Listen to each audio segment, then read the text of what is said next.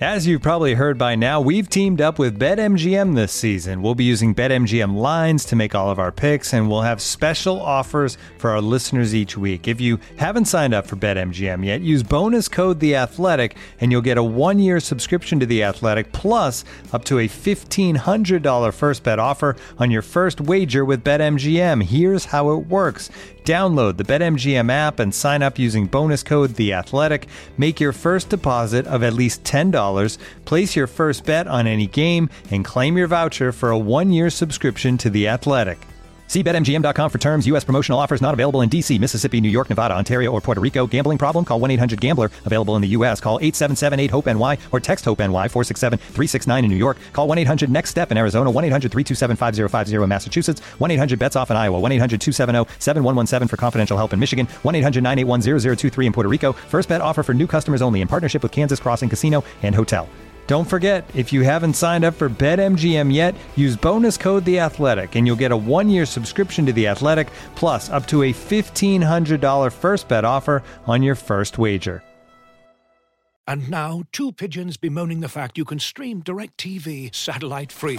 Hey, Frank, a little birdie told me you don't need a satellite dish to get DirecTV. What's little birdie? Was it Jimmy the Sparrow? It's a figure of speech. Point is, you can stream DirecTV over the internet now. Oh, sure. Next you're going to tell me those big birds are made of metal and filled with people, right? You mean airplanes? Stream DirecTV without a satellite dish. Visit DirecTV.com. High-speed internet service required. Terms and restrictions apply.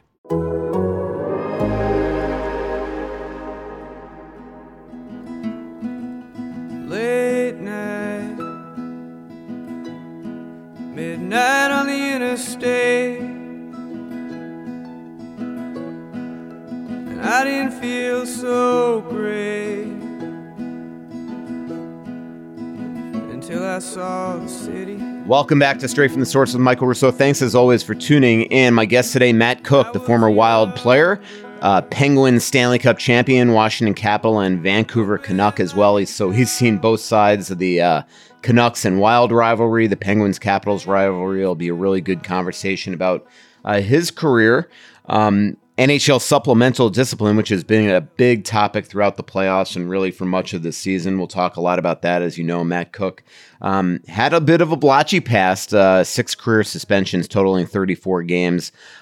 He was also fined 4 other times, and one of those suspensions actually came in the 2014 playoffs with the Minnesota Wild, where he was suspended 7 games for kneeing Tyson Barrie. We'll talk about that incident and talk about some other incidents along the way and his thoughts on supplemental discipline. But we'll talk a lot about his new role as the head hockey coach for the Chaska boys hockey team. This is a team that has got really an up-and-coming program in the lower levels of hockey and the younger levels of hockey, I should say. So really, Chaska looks like they're going to have a heck of a run here in high schools coming up, and Matt Cook will be guiding that team with John Dreger, actually, one of his assistant coaches, the former Wild draft pick. We'll be talking to Matt Cook about hiring Dreger as well. We'll be talking to Matt about being teammates with Billy Guerin in Pittsburgh.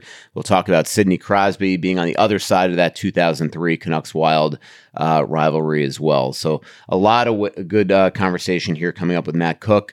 In terms of the Wild, things are slow right now. Billy Guerin, Dean Evison, and Chris O'Hearn just got back last Friday from a organizational retreat. They had meetings with Craig Leopold, Matt Maka, and gang to discuss the upcoming offseason, next year's budget, and things like that.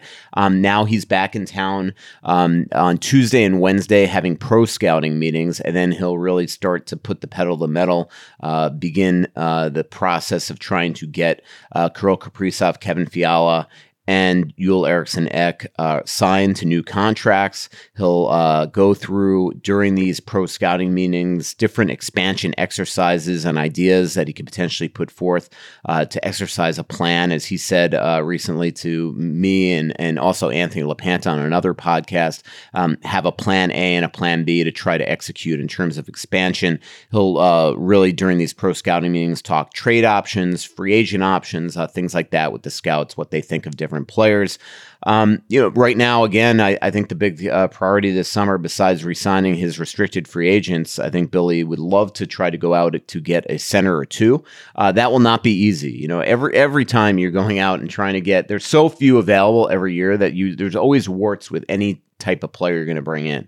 So you go after Jack Eichel, and what are the challenges? The challenges are $10 million, a huge haul to get that player that also has a major neck injury right now that they don't know how they're remedying that situation, and you've got to do due diligence there.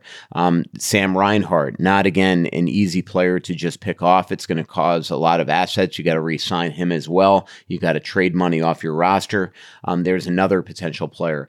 The one thing that I've been talking about a lot recently, and we discussed with Matt Dumba at the end of the year, is that he's going to go through another offseason of seeing his name in trade rumors. Well, teams are calling on Matt Dumba. How much interest there is, who knows? One team that I know has called on Matt Dumba is the Philadelphia Flyers. I heard that a couple days ago, and I've definitely confirmed it ever since. Now, how big is that interest? We'll see. There's a lot of right shot defensemen suddenly available. There's Seth Jones available. There's Dougie Hamilton's out there as well. So there's many players that Chuck Fletcher and Brent Flair could go after, but they want to infuse some energy into that locker room, and Matt Dumba is certainly that and might be the perfect type of player. Now, what do you get in a trade for Matt Dumba if you're Billy Guerin?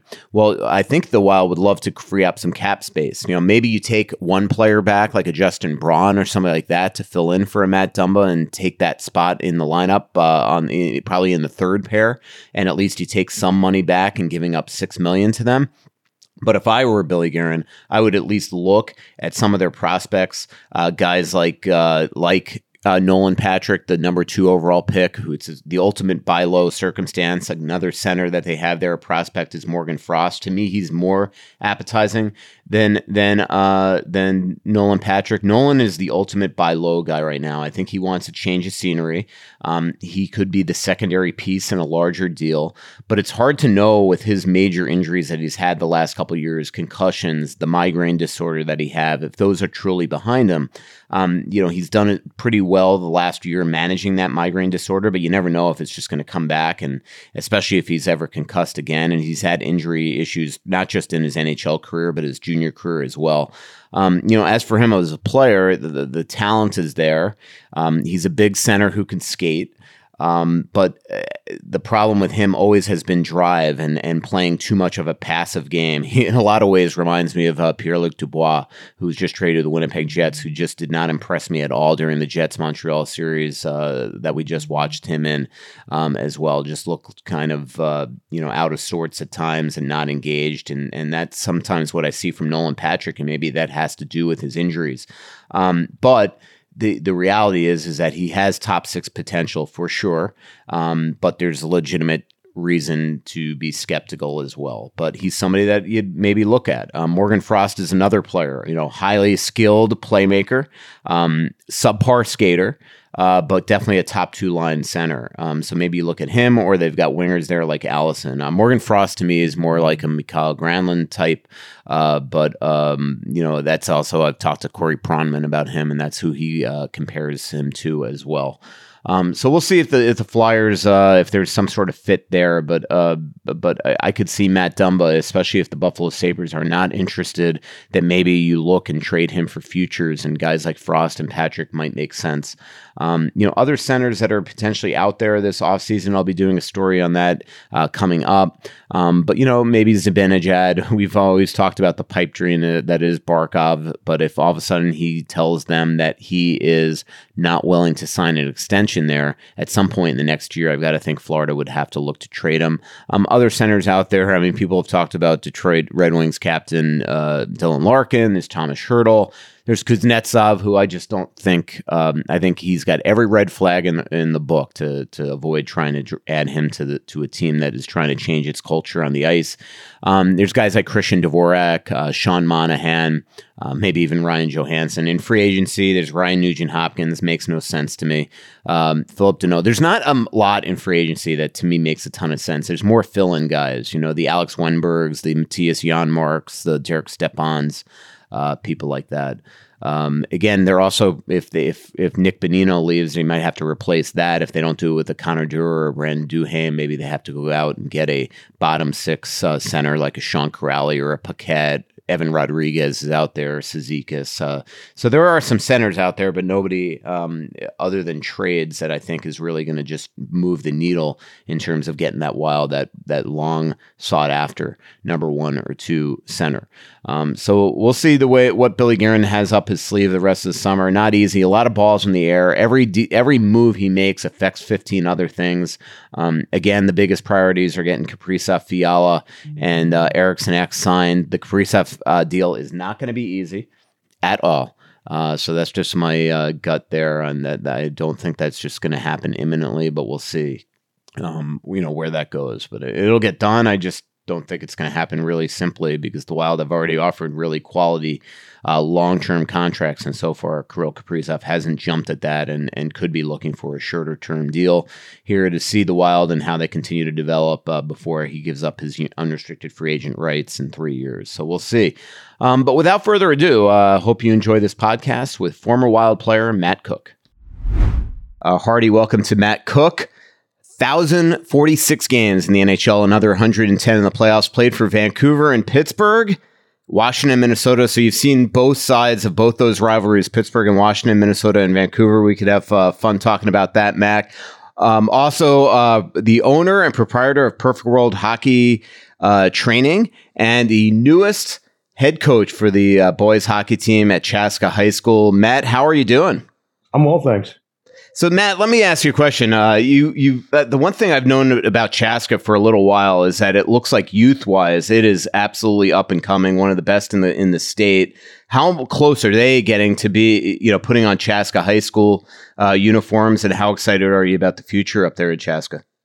I'm super excited about the opportunity. Obviously, coaching is something that, I felt like I did as a player.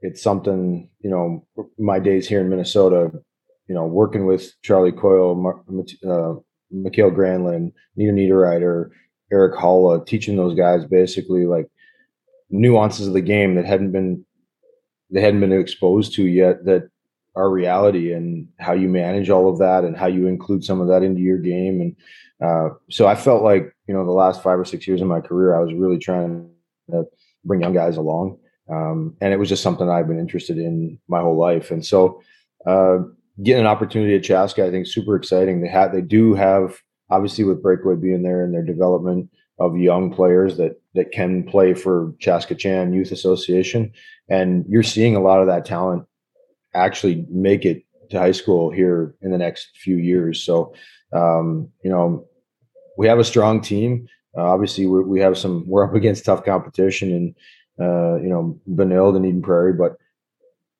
I like our chances this year. We have a really strong goaltender, and we have a really good group. They only had 3 seniors on the team last year. So I think that we may surprise a few people. Now, you got your start. We'll talk about the coaching you did with guys like Nino Granny and Coyle in a little bit. But you got your start at Orono, right? Were you on Mark Parrish's staff? Yeah. So, yep. 2014-15 was the last year that I played. And that November of 2015, Mark was taking over the head coach job in Orono, and I called him and said, "Do you need a coach?" And he was like, "No, but if you want to come, I do." And so I jumped on. I coached the defense with Orono for a couple of years, worked with Mark in implementing some systems, some basic systems that would allow the kids to rely on. And most of them in the beginning were super overwhelmed just because they'd never, ever been given a system before. But that group of sophomores, which were really, really talented in Orono, ended up winning a state tournament 2 years at that time. Yeah. And were you on that bench or you had already left there? Yeah, no. So I got an opportunity to be basically head coach and general manager of Minnesota Revolution. Right. And so I stepped away and worked, recruiting and building a program with Minnesota Revolution. Unfortunately, with Minnesota hockey and how strongly they protect their territory, we couldn't get tier 1 status. And so we were losing kids to organizations in Wisconsin that we just couldn't compete with. Interesting. You mentioned how you were almost a coach on the Minnesota Wild, and I remember it was either Mike Yeo or Darby Hendrickson once telling me that you used to take these guys aside, you'd show them video, you'd actually grab you'd do drills in practice. You basically worked with these guys on the side. Is that pretty accurate? Am I remembering that right? Yeah, for sure you're accurate. Darby and I go way back. Obviously, I'm not sure you know this, but when I got called up to Vancouver my second year, Darby was put on waivers to make room for me to be able to play. And so we have a history together. We've been into a few camps together. Obviously, he was my coach when I was here. And so we just have a great relationship. And Darby would joke like as if I just had a dry erase marker in my pants, because there'd be times in practice when we weren't getting out of what, like, it wasn't making any sense to the players, but I knew what the coaches wanted. And so I would just redirect the drill so that we would get the execution level that we needed. And it's something I've always been interested in. When in a short period of times that I was hurt or out doing extra work or whatever, it wouldn't be out of the realm of me to create a different drill to work on something different. Yeah, and all three of those guys, obviously no longer in Minnesota, but continue to have a good career. And had a great year. Granny got off to a slow start, really picked it up late. Charlie had a tough year, but he was, I think he was playing through a pretty major knee injury all season long, and really, really struggled in the playoffs. But obviously, these are three character guys that you got to, really be around a lot here in Minnesota. You mentioned Erik Haula as well. What was that like, sort of coming to a team where, you went from being the young guy in a lot of places that you were to all of a sudden growing as a leader and eventually coming here to be almost like a secondary coach with Mike Yeo? Yeah, I think that transition began in Pittsburgh. When I got there, I think the average age was 23 years old. So, we had a few older guys, and during that first season, we brought in a real old guy in Bill Guerin. So really started to embrace the role there. But when I came to Minnesota, I had conversations with Josi about how my role was to aid the locker room, to get what he was selling to actually show up on the ice. And so I kind of knew that was my responsibility and something that I really look forward to, because, I tried to pride myself on being a certain level every night when I went out on the ice, but helping others understand how to get there night in and night out through the grind of an 82 game schedule, especially when you're used to playing 36 games in college. There's a big difference. Yeah. I remember the day that you signed with the Wild. I believe the Wild traded Devin Setoguchi like a minute before to Winnipeg for a second round pick just to create the cap space. And then they signed you right after. And I remember how caught off guard I was. It was, normally I like to have my finger on the pulse of everything. And obviously I had a feeling that Seto was going to get traded, but I had no clue that you were going to sign there. How did that all come about? When did they first get in touch with you? Signing with a team like Minnesota, where it was a rival of yours for many, many years, was it always a fit for you? So I was in negotiations with Pittsburgh kind of that whole year. I had my heart set on that's where I was going to stay. I had a really good fit in Pittsburgh.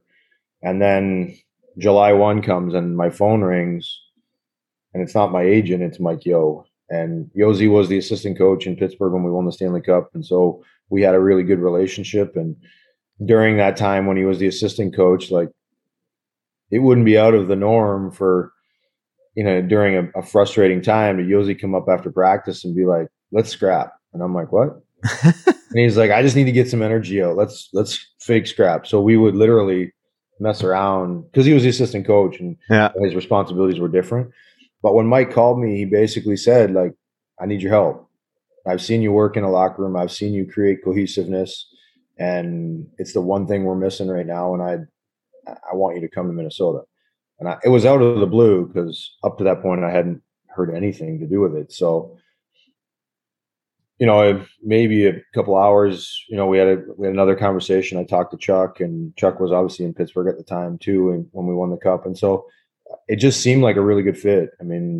My brother-in-law, who was working in Guelph, Ontario at the time, had just taken a position here with the U.S. division of his company. And so it just seemed like the stars aligned, and it was somewhere I wanted to be. And being somewhere, the transition was okay for me from a hockey culture standpoint, because this is the state of hockey. People care about hockey. It's, front and center. And so that was important to me. Yeah. It really is interesting. You never left. When I tweeted out the other day that you were coming on the podcast and people had questions, there were a lot of people that were like, wow, he's still here. You must have really loved it. Why did you and your family not leave? Well, I think people don't understand, I'd been away a lot. I missed a lot. My kids at the time in 2015, one was a ninth grader, one was a sixth grader. And we felt as a family that we needed to hit the brakes. Mm-hmm. We needed to not move again. We needed to not throw them into another new environment.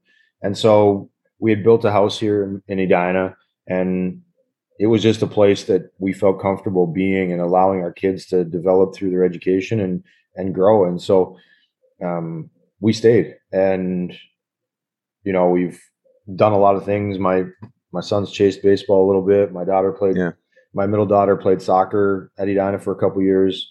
And then now she's at the U. So it just felt home. And what's transpired since, my oldest daughter and her husband moved to Thunder Bay, which of all the places in Canada they could be, it's really the closest. And so he's in residency there to be an orthopedic surgeon. And so Minnesota has just been a really great fit for us.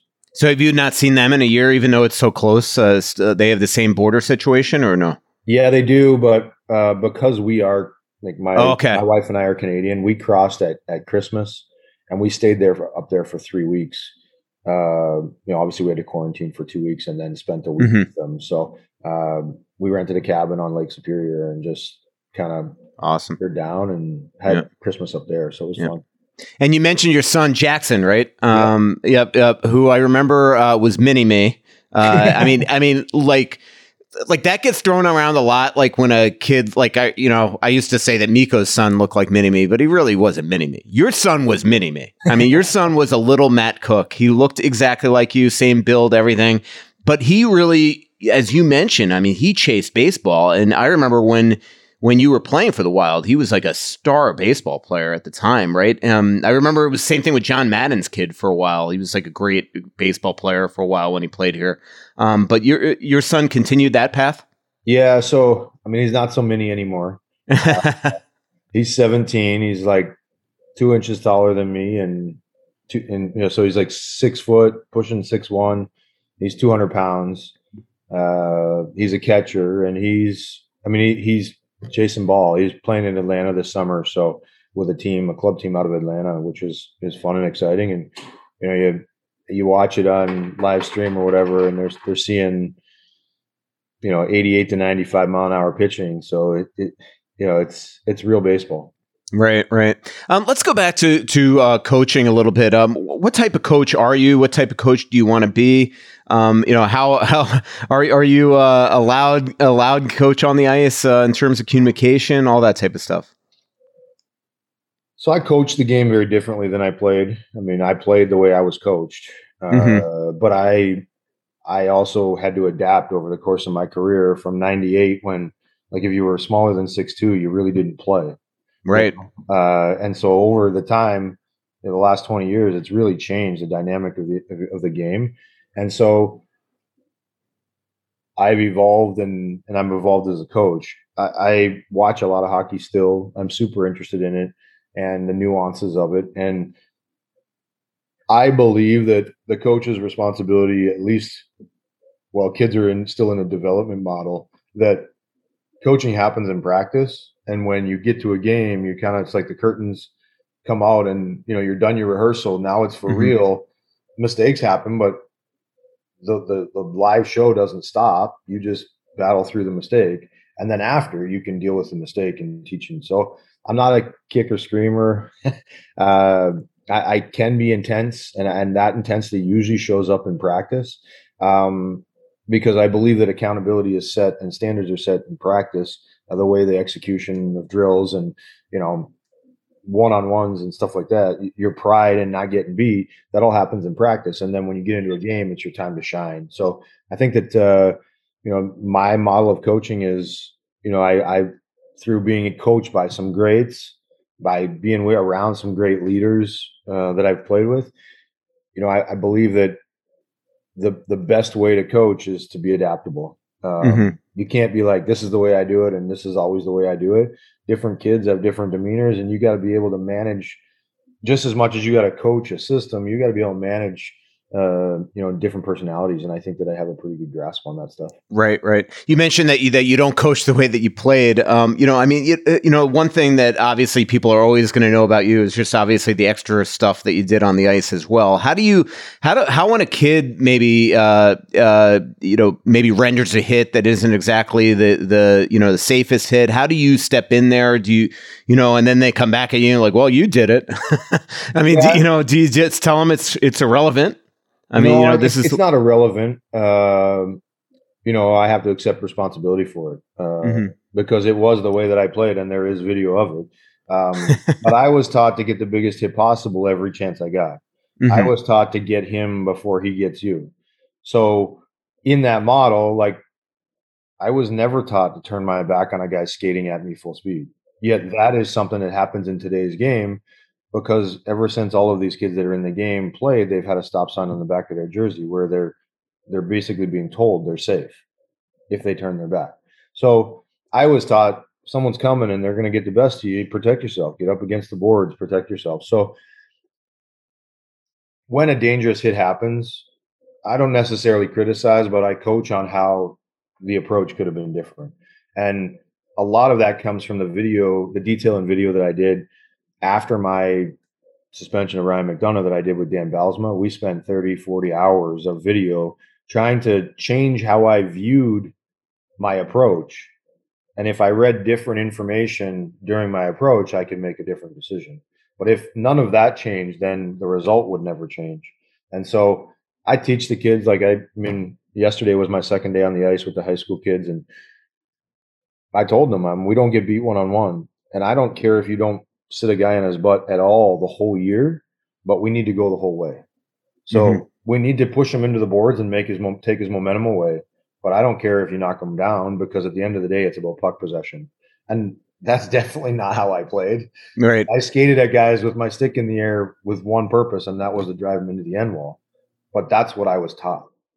So unfortunately, I wasn't taught this model, but I don't know that I would have had the same success over the course of my career that I had if this is how I played. Yeah, 1,046 games, as I mentioned, another 110 playoff games. Matt, I want to talk to you about Billy Guerin as well, but you know what just as you were talking that occurred to me, and I don't know if you're going to remember this, Matt, but you know what really impressed me about you when you first signed with the Wild is that I remember going to your press conference, and I remember thinking to myself, God, I wonder if this guy knows all the stuff I've written about him.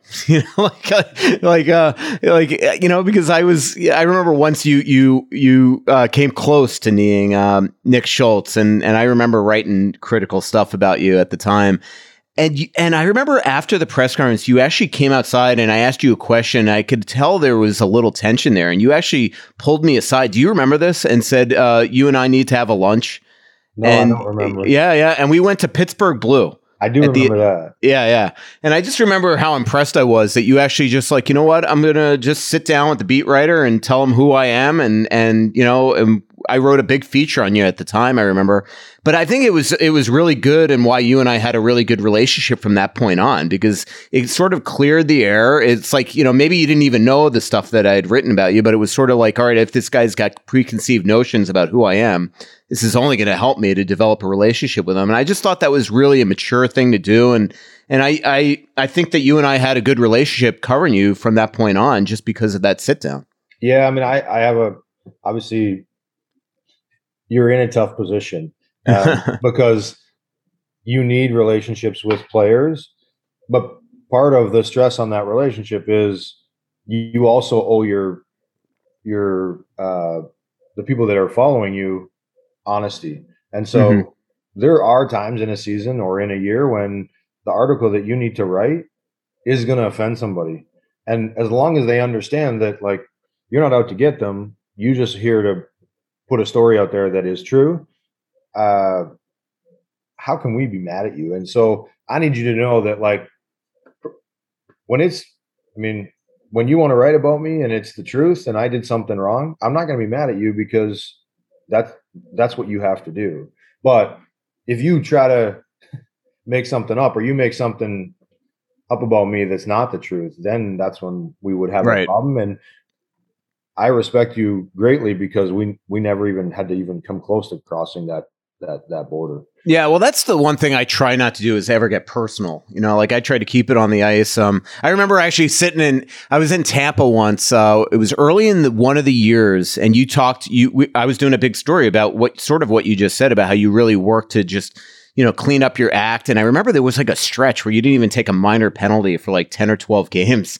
And then, of course, I think they called you on a bad penalty in the third period that game. I don't know if you remember that game, but it was, I just remember it was like, you know, how impressed I was that you did try to clean up your act. And then obviously, you know, the 1 year that everybody's going to remember is 2014 in the playoffs. Let's talk about the Tyson Barrie incident as well, because that was one where you did get suspended 7 games. It definitely turned the series around 100%. I mean, the Wild wound up winning that series. But it had to be one of the most difficult experiences that you've had. I know that when you talked to Matt afterwards, you were very apologetic for the injury that Tyson Barrie suffered. I think a sprained MCL. But you were also upset that they came down so hard on you, and you considered actually appealing the suspension, but you chose not to for the good of the team because you didn't want to create a distraction in the playoffs, correct? Yeah, I mean, you know, I was pretty confident in the changes that I'd made, and to me, you know, I had been 2 full seasons in Pittsburgh, a full season in Minnesota, where there was nothing even remotely close to being suspendable, let alone, you know, I didn't even get a double minor for anything, you know, it was, or kicked out or anything. Like there was nothing that was even close. And I felt like I was in a really good spot. And that hit happened on Tyson Barrie. And obviously the result of the hit, I didn't want him to get hurt. I was just trying to finish my check.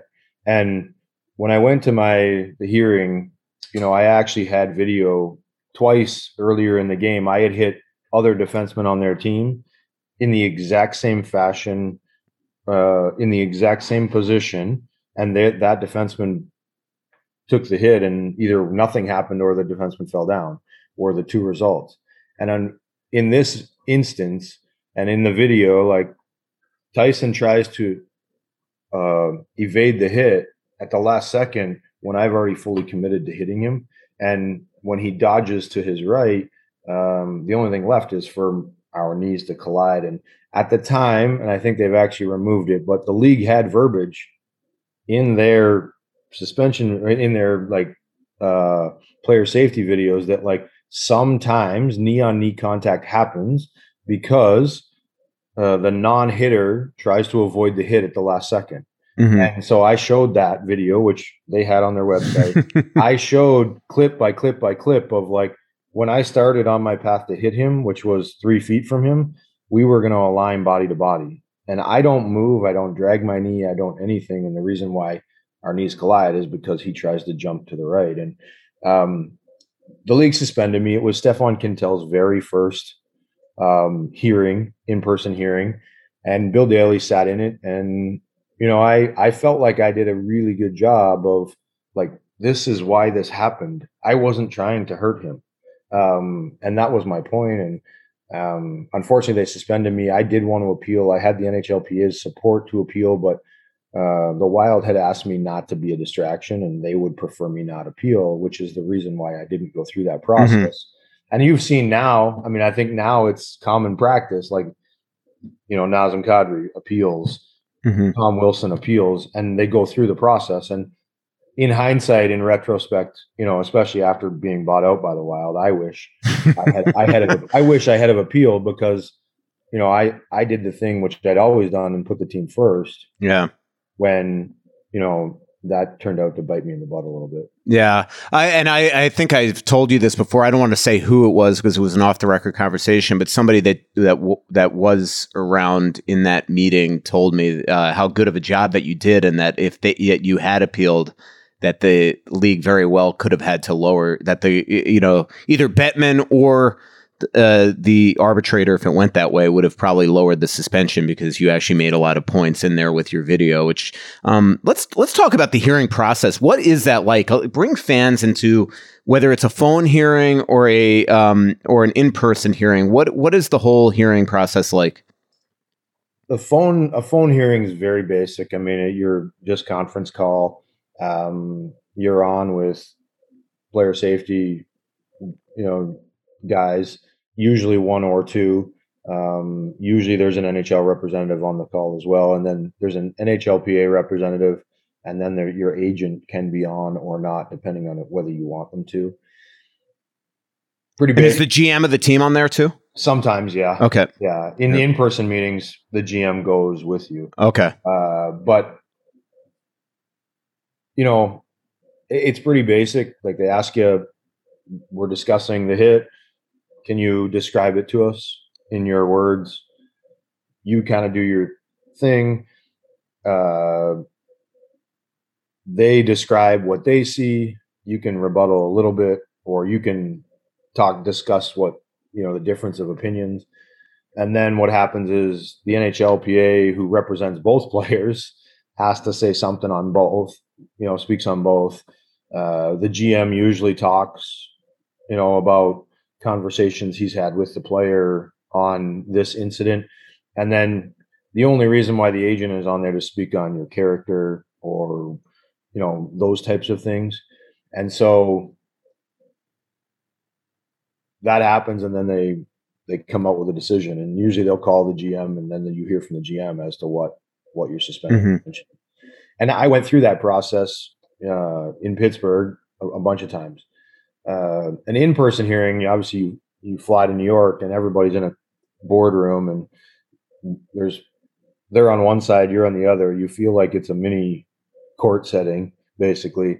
Mm. And in that scenario, the first time I ever did it with Colin Campbell, it was very different. Like, I didn't get to say two words. Like, it was very directed and stern.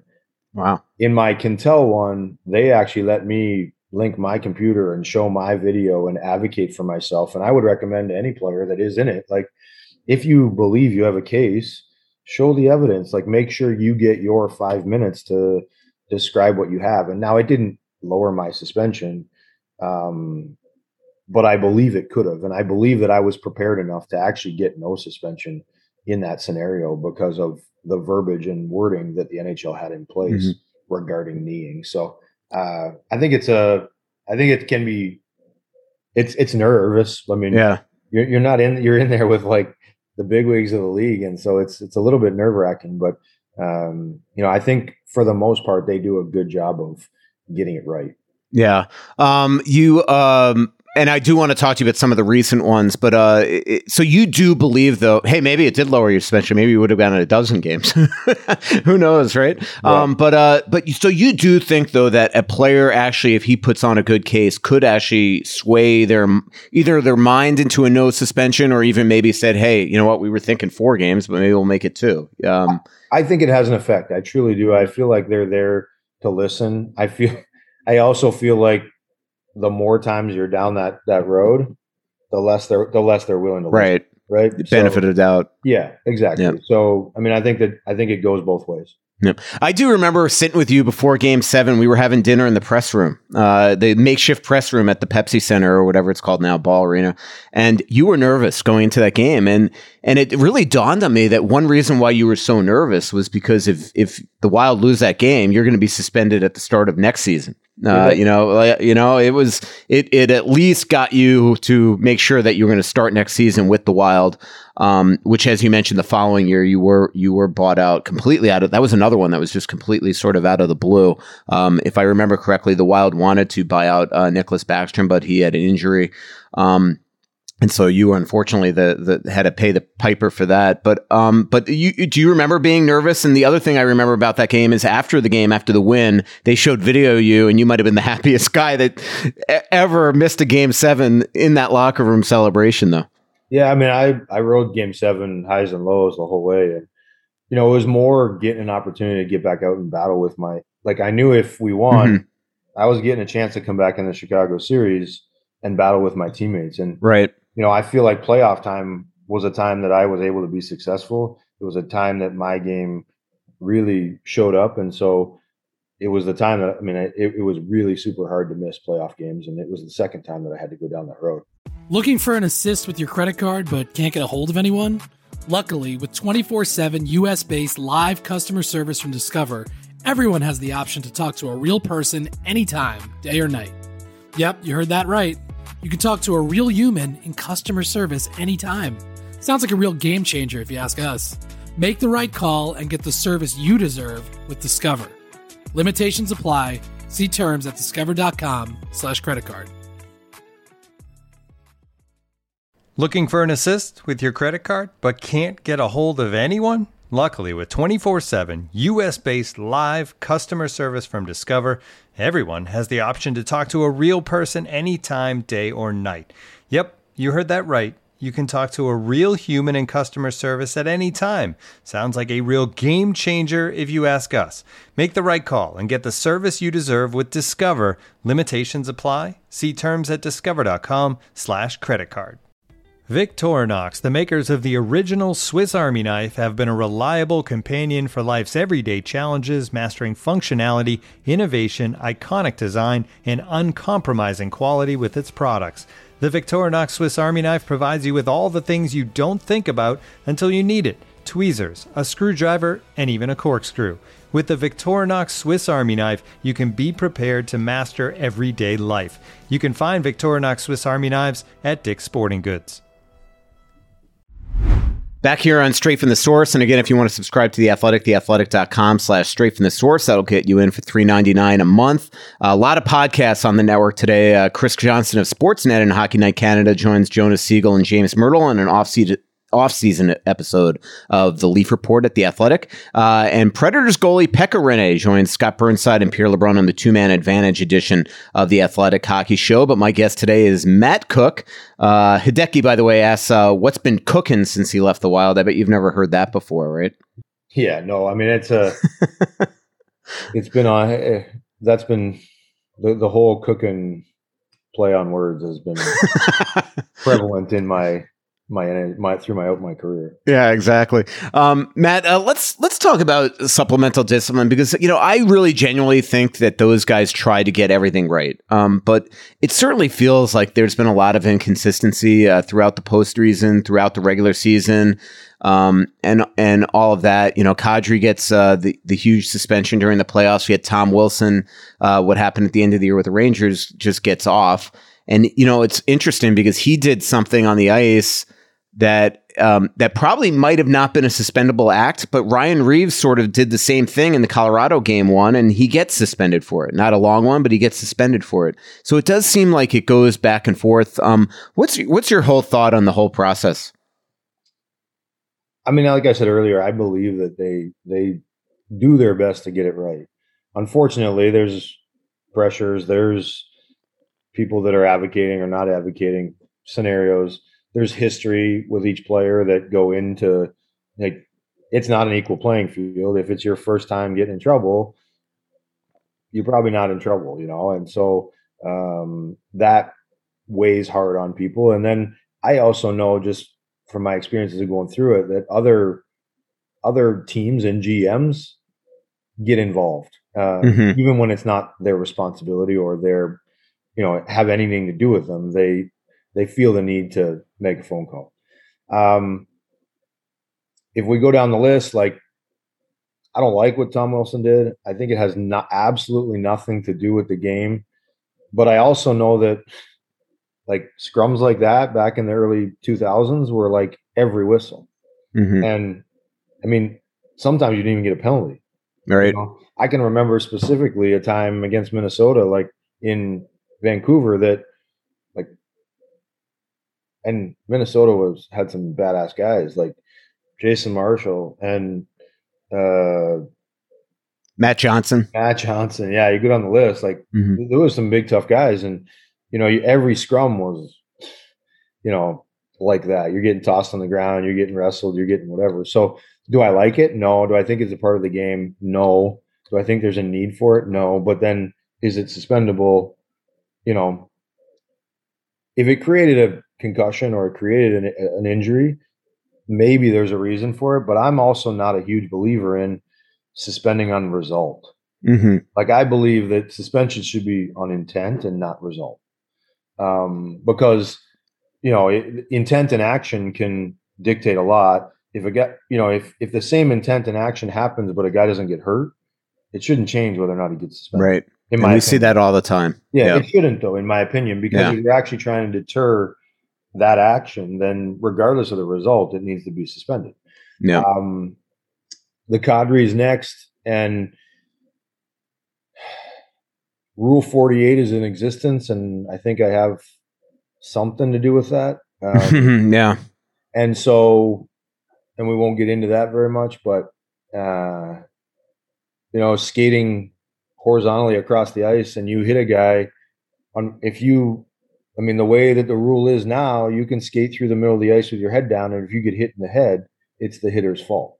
Mm-hmm. And I don't necessarily agree with that, because I don't think you should ever skate through the middle of the ice with your head down. You should know where people are coming from, but it's the rule. And so when Nazem hits him shoulder first to the chin, and it's not his first time, that's a hit that needs to be suspended.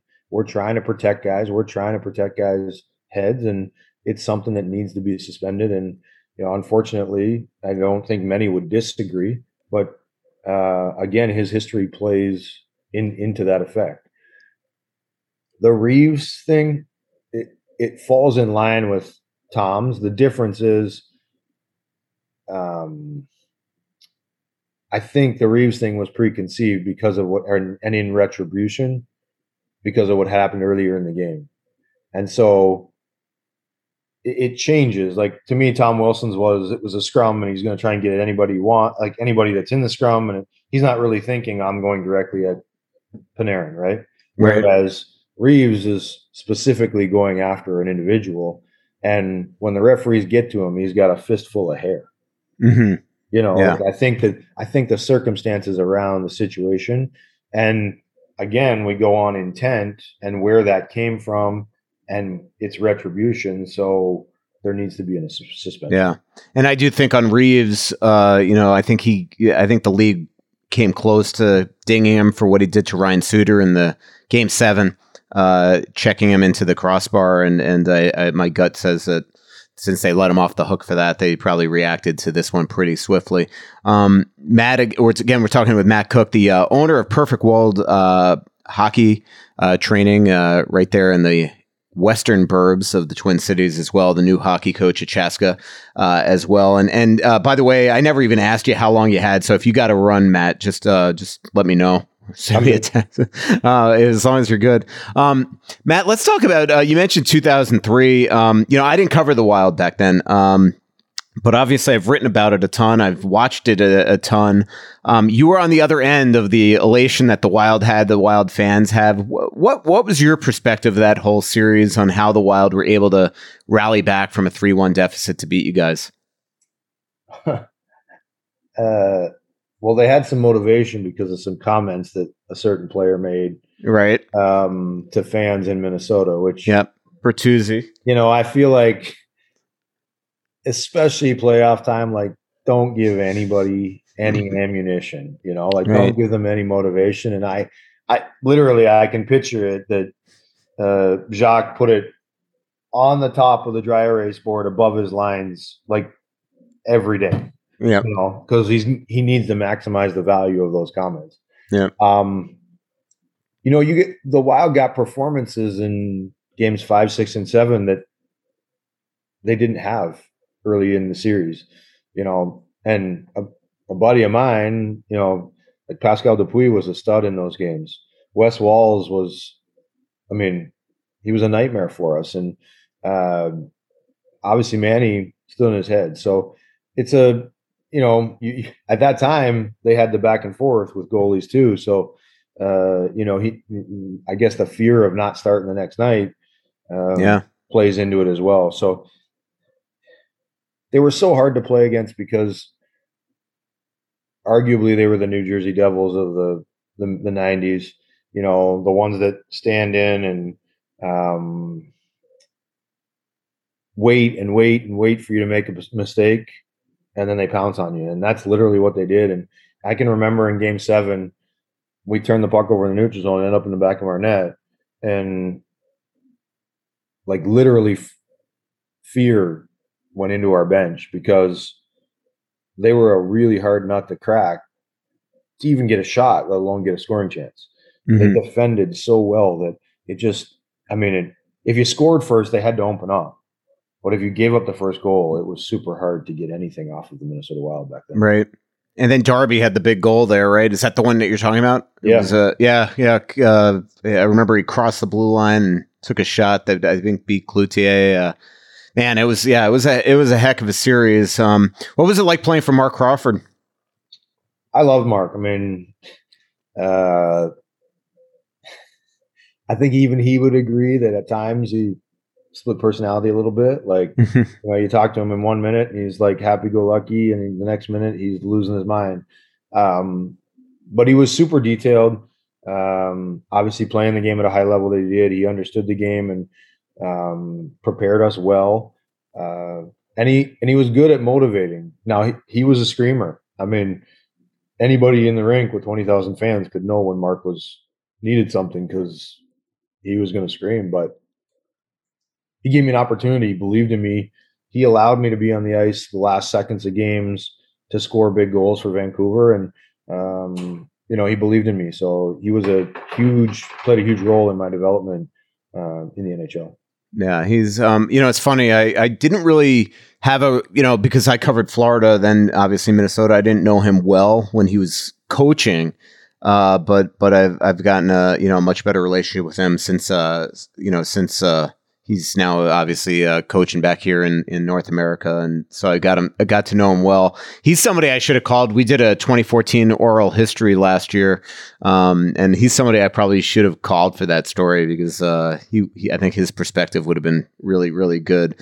Let's move on to you coaching, you playing for the Pittsburgh Penguins. You mentioned Billy Guerin.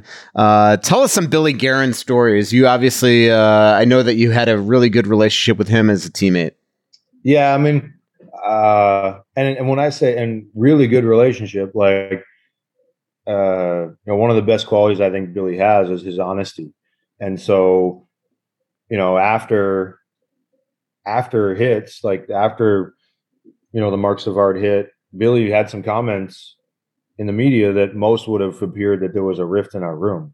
Mm-hmm. But that rift happened in a communication in his hotel room before that hit ever happened. And so, I think that he was very honest and had a discussion with me and gave me his thoughts and understood my perspective. And I think when you can communicate on things, whether it's not your belief or your belief, you can come to some sort of understanding of each other's opinions. And so I think that's what makes him a very strong GM, is that how he feels, where he sits, and there's no gray area. So as a player, it's what I loved in Brian Burke, was very black and white. If you're not good enough, he's going to tell you, and you can change. The last thing you want as a player is to be told like, oh, it's okay. And then a week later you're traded because you didn't do what the coach was asking. Or the GM expected. I think that those are qualities in a GM that really embrace and cultivate success. Mm-hmm. One of my best stories was just the constant ongoing relationship that Sidney Crosby had with Billy. So Billy came in and he was Sid's right winger pretty much the whole time. And mm-hmm.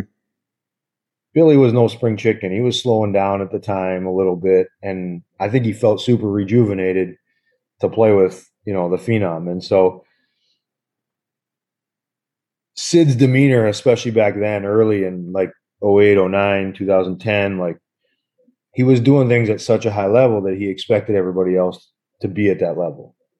And I don't think at that time, he hadn't had a lot of time for reflection. And so like, he just demanded everyone to be really good. And him and Billy would act like teenagers on the bench because Sid would say something like, come on, man, give me that puck. And Billy'd be like, you don't think I'm trying?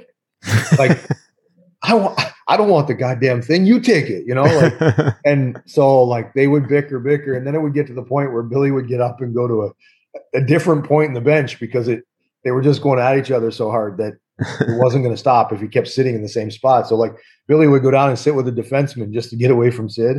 And it was constant, but it was like almost became a comedy for the team because we knew that they loved each other. They were going to go out and battle together. But when they came to the bench or we were in practice, they were just at each other the whole time. And Billy's proud enough that he is not going to just back down. But pretty funny it was a pretty funny experience for me because Billy obviously, had been successful in his career at a really high level. And so like he was really the only one that could stand up to Sid at the time. And so like he felt like it was his responsibility to do it for everybody else. And my approach was in the couple games that I got to play with Sid, and he's yelling at you, but he's yelling at you to bring you up to his level. He's not yelling at you because you failed. He's yelling at you because like, come on, man, let's do this, and it's hard to take it that way when it's coming out of his mouth. But I pulled him aside after the game and said, dude, listen, like, if you think I'm not trying to get you the puck, you're wrong. If you think I'm trying to mess up, you're wrong. So I dealt with it on a one-on-one basis, but Billy had to air it out on the bench in front of everybody. And that just created like a butt of heads, which, I mean, it was comical and it was never a distraction. So, but I think it was just super funny to experience. That doesn't shock me. What was Billy like in the locker room? Like he was a jokester, right? Things 1,000%. Like yeah. I mean, like everybody's told me that. Yeah. There wasn't very many serious words. Like take it outside the confines of an actual game. All of the rest of the time that we were together as a team, I mean, sarcasm was front and center. Yeah. You weren't getting very many serious words out of Billy for sure. But he kept it light. He kept the demeanor, stress-free. And I think guys like that are super valuable in a locker room. And, I give him a ton of credit because he embraced coming to a new team and seeing an opportunity. And, fortunately, we made the most of it. Yeah, it's been fun getting to know him here in Minnesota. It's funny. I've never told him this, but he was years of covering this game. He was one of my favorite players, not just to deal with in a locker room setting and interview, but just as a player to watch. One of my favorite USA hockey players. That whole era of Tkachuk and Roenick and all those guys, Dougie Weight. I mean, it was just a great era of USA hockey, but he was just such a fantastic player. But just getting to know him in Minnesota, I mean, he's got a pretty funny personality. I can't imagine what it would be like to be a teammate of his. Let's see. Let's talk about more about coaching, Matt. You're gonna what is now the next step? By the way, what do you have? Your staff already in place? I have one so far. Okay. Can you say who that is? Or it's John Drager. Oh, the former Wild draft pick. Yeah. So he played 2 years at Shattuck, or won 2 national championships at Shattuck. He played 4 years at Michigan State. Yep. And then was drafted by the Wild. He's actually, a minority owner of PWHT. So he's got, after coming back from school, he's gotten involved with the training business. He went back and got his master's in exercise science. And so just really vibrant, young, energetic, and he's going to run the defense. Really cool. For the staff. Yeah, really cool. So what's the next sort of steps to get, you mentioned that you've already been allowed to be on the ice with them a couple times. What, when does that sort of end? Or is it pretty much you're allowed to coach them until the hockey season?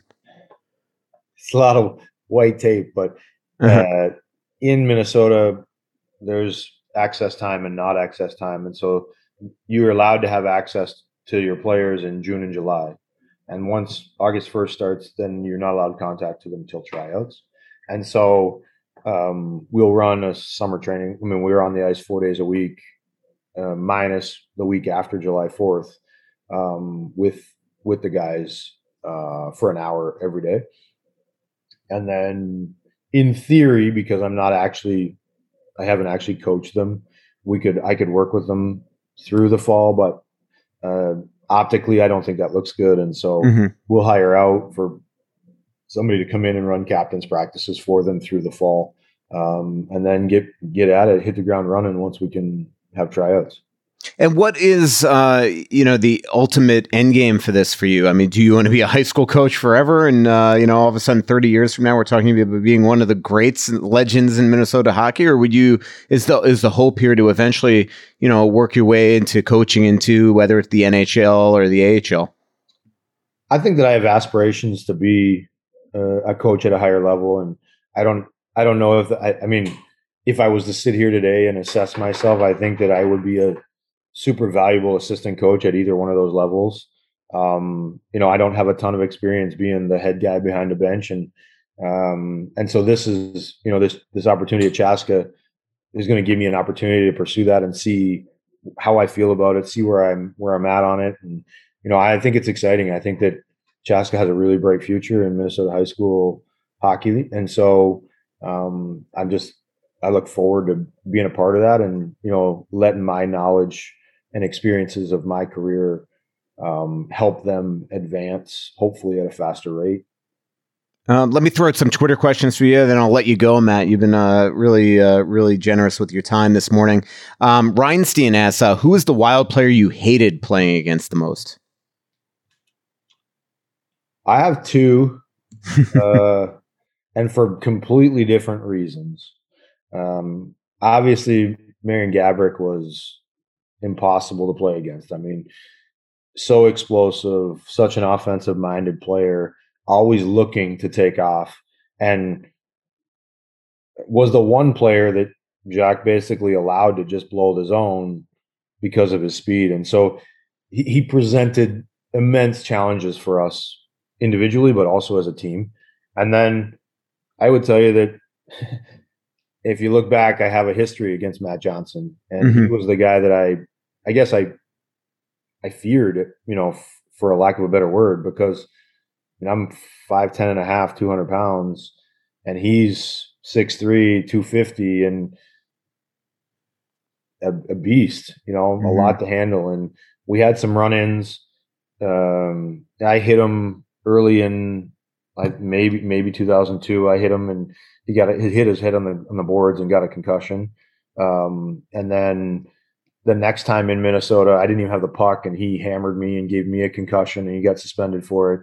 And then that history just kept playing down the road. And then I hit Gaborik coming across the middle once, and he came at me, and baseball swung his stick at me, and I ended up spearing him because Johan Hedberg, our goalie, was going to get in between us, and that wasn't something I wanted, but I also didn't want to drop my gloves with that guy. And so we both got suspended for that altercation. And he presented a fear in me that, made it hard for me to play when he was on the ice. Yeah, I never got to know him, and unfortunately, I think that he's run into some dire straits late in his life here. So, but man, I remember watching him on TV from afar and just being absolutely amazed by his power and the way he was a true enforcer. There's no doubt about it. Yeah. Let me throw a couple more at you if you don't mind. Here's a good one. We kind of joked about it before, but from Minnesota Hockey Fan 336, was it like being on both sides of the bitter Pens Capitals rivalry? Had to be awkward, she says. Yeah, that was super. Or he, sorry. That was super awkward for me because I went to Washington first, and had a pretty crazy run there. I think we went like 17-3-2 or something to finish the season, to catch Carolina to win the division to get in the playoffs.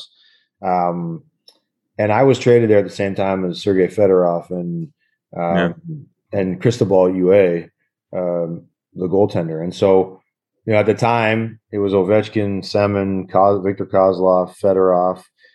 We had like this Russian conglomerate that was, basically ran our team. And Ovi was, obviously he was young at the time, but like literally the best thing I could say to you is like who he is, and what you see is that's truly who he is. Full of energy. It's contagious, loves life, loves experiences, and lives every day to get the most out of it. And so that, he just had that demeanor. And then and I became close with them, and even Nicky Backstrom, he was young at the time, and Greener was young at the time. And so helping them manage, the desire to go out and live your life away from the rink, but also make sure that when you come to the rink, you're prepared to go out and put your best foot on the ice. Yeah. That summer I signed in Pittsburgh, and obviously getting a chance to be with Sid, and he's completely different from a daily life basis. But I would say that they both led in very similar ways. They both hold themselves at a super high level of accountability. They both want to lead by example, not by talking, and both able to get a lot out of their teammates because of that.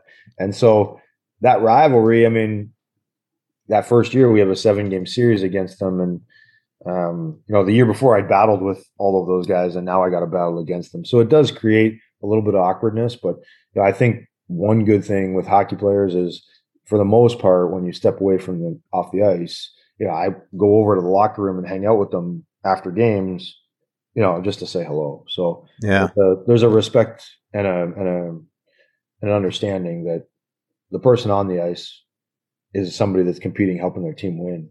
Right. Not necessarily your friend that you are off ice. Right. Kevtastic has a great question. Your thoughts on the current climate of high school hockey parents, and how will you, Matt, deal with those inevitable conversations that come up or conflicts that come up with a hockey parent? Do you just bring them into your office and show them some YouTube highlights? Yeah, no, this is what could happen to you if you continue to mess with me. Let me coach the team.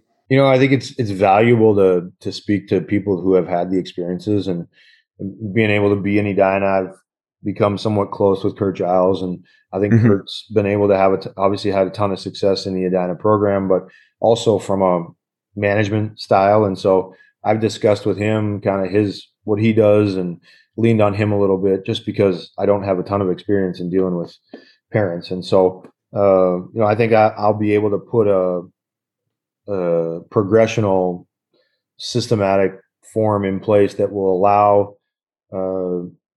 parents to advocate through their kid. And if we still don't come to some sort of understanding or agreement, then I'm willing to meet with parents. But I think that part of my responsibility as a high school coach is to help raise these boys into strong young men, and teach them life skills as well. Cam Peterson asks, and maybe he knows you or was part of your program, how has the experience been being a trainer at Perfect World Hockey Training? So, I mean, at the end of my career, the last couple of years, I trained with Andy O'Brien, the sports scientist with the Penguins, and got that access to that through my relationship with Sydney. And it changed everything that how I viewed training. I mean, before that, I had Olympic lifted, and you get midway through the season and your joints hurt and your body aches, and you can't understand why, because you've trained so hard in the summer. But part of what I learned is, like, you keep causing your body to have that load, that it has a wear and tear effect. And so in training with Andy, like, I felt like I was years younger than I was at the end of my career, and that I was way more efficient on the ice because I'd worked on, functional strength. And so that's my approach. And I love to watch, I love to have kids come into the gym, and, in April or May, and when they leave in November for high school tryouts, they're 20% faster on the ice. They're stronger, they're faster, and they're better. And to me, that's what the gym is all about, is providing opportunity for young kids to get better. Yeah. And you've had kids of all ages, right? It's not just young kids, right? I mean, you've had college kids. You had Andrews Lee last year and those guys. Yeah, Brock Nelson. I think it's we've over the last 6 years, we've transitioned into older kids. And the reason being, we started out with high school kids, our business model, but those high school kids have grown into be successful college players or professionals. And then the more success we have, the more people start talking about us, then other people are pursuing training with us. And so we've been exposed to higher level athletes, and, Brock and Anders, searching us out and having an opportunity. One of the members that's part of us owner group is Jordy Murray, who's Andy Murray's son. And Jordy runs arguably the most competitive pro skate in Minnesota through the months of July and August until Octagon camp starts. Mm-hmm. And so he's got like 80 pros that skate with him here and there. And the words that are being said is that, it's a really, really high end skate. Right. By the way, are you part of the Debuty League that's starting July 14th? Would you ever coach in there or anything like that? I would, and I know Hank, but I've never been asked. So okay, we'll have to get you out there.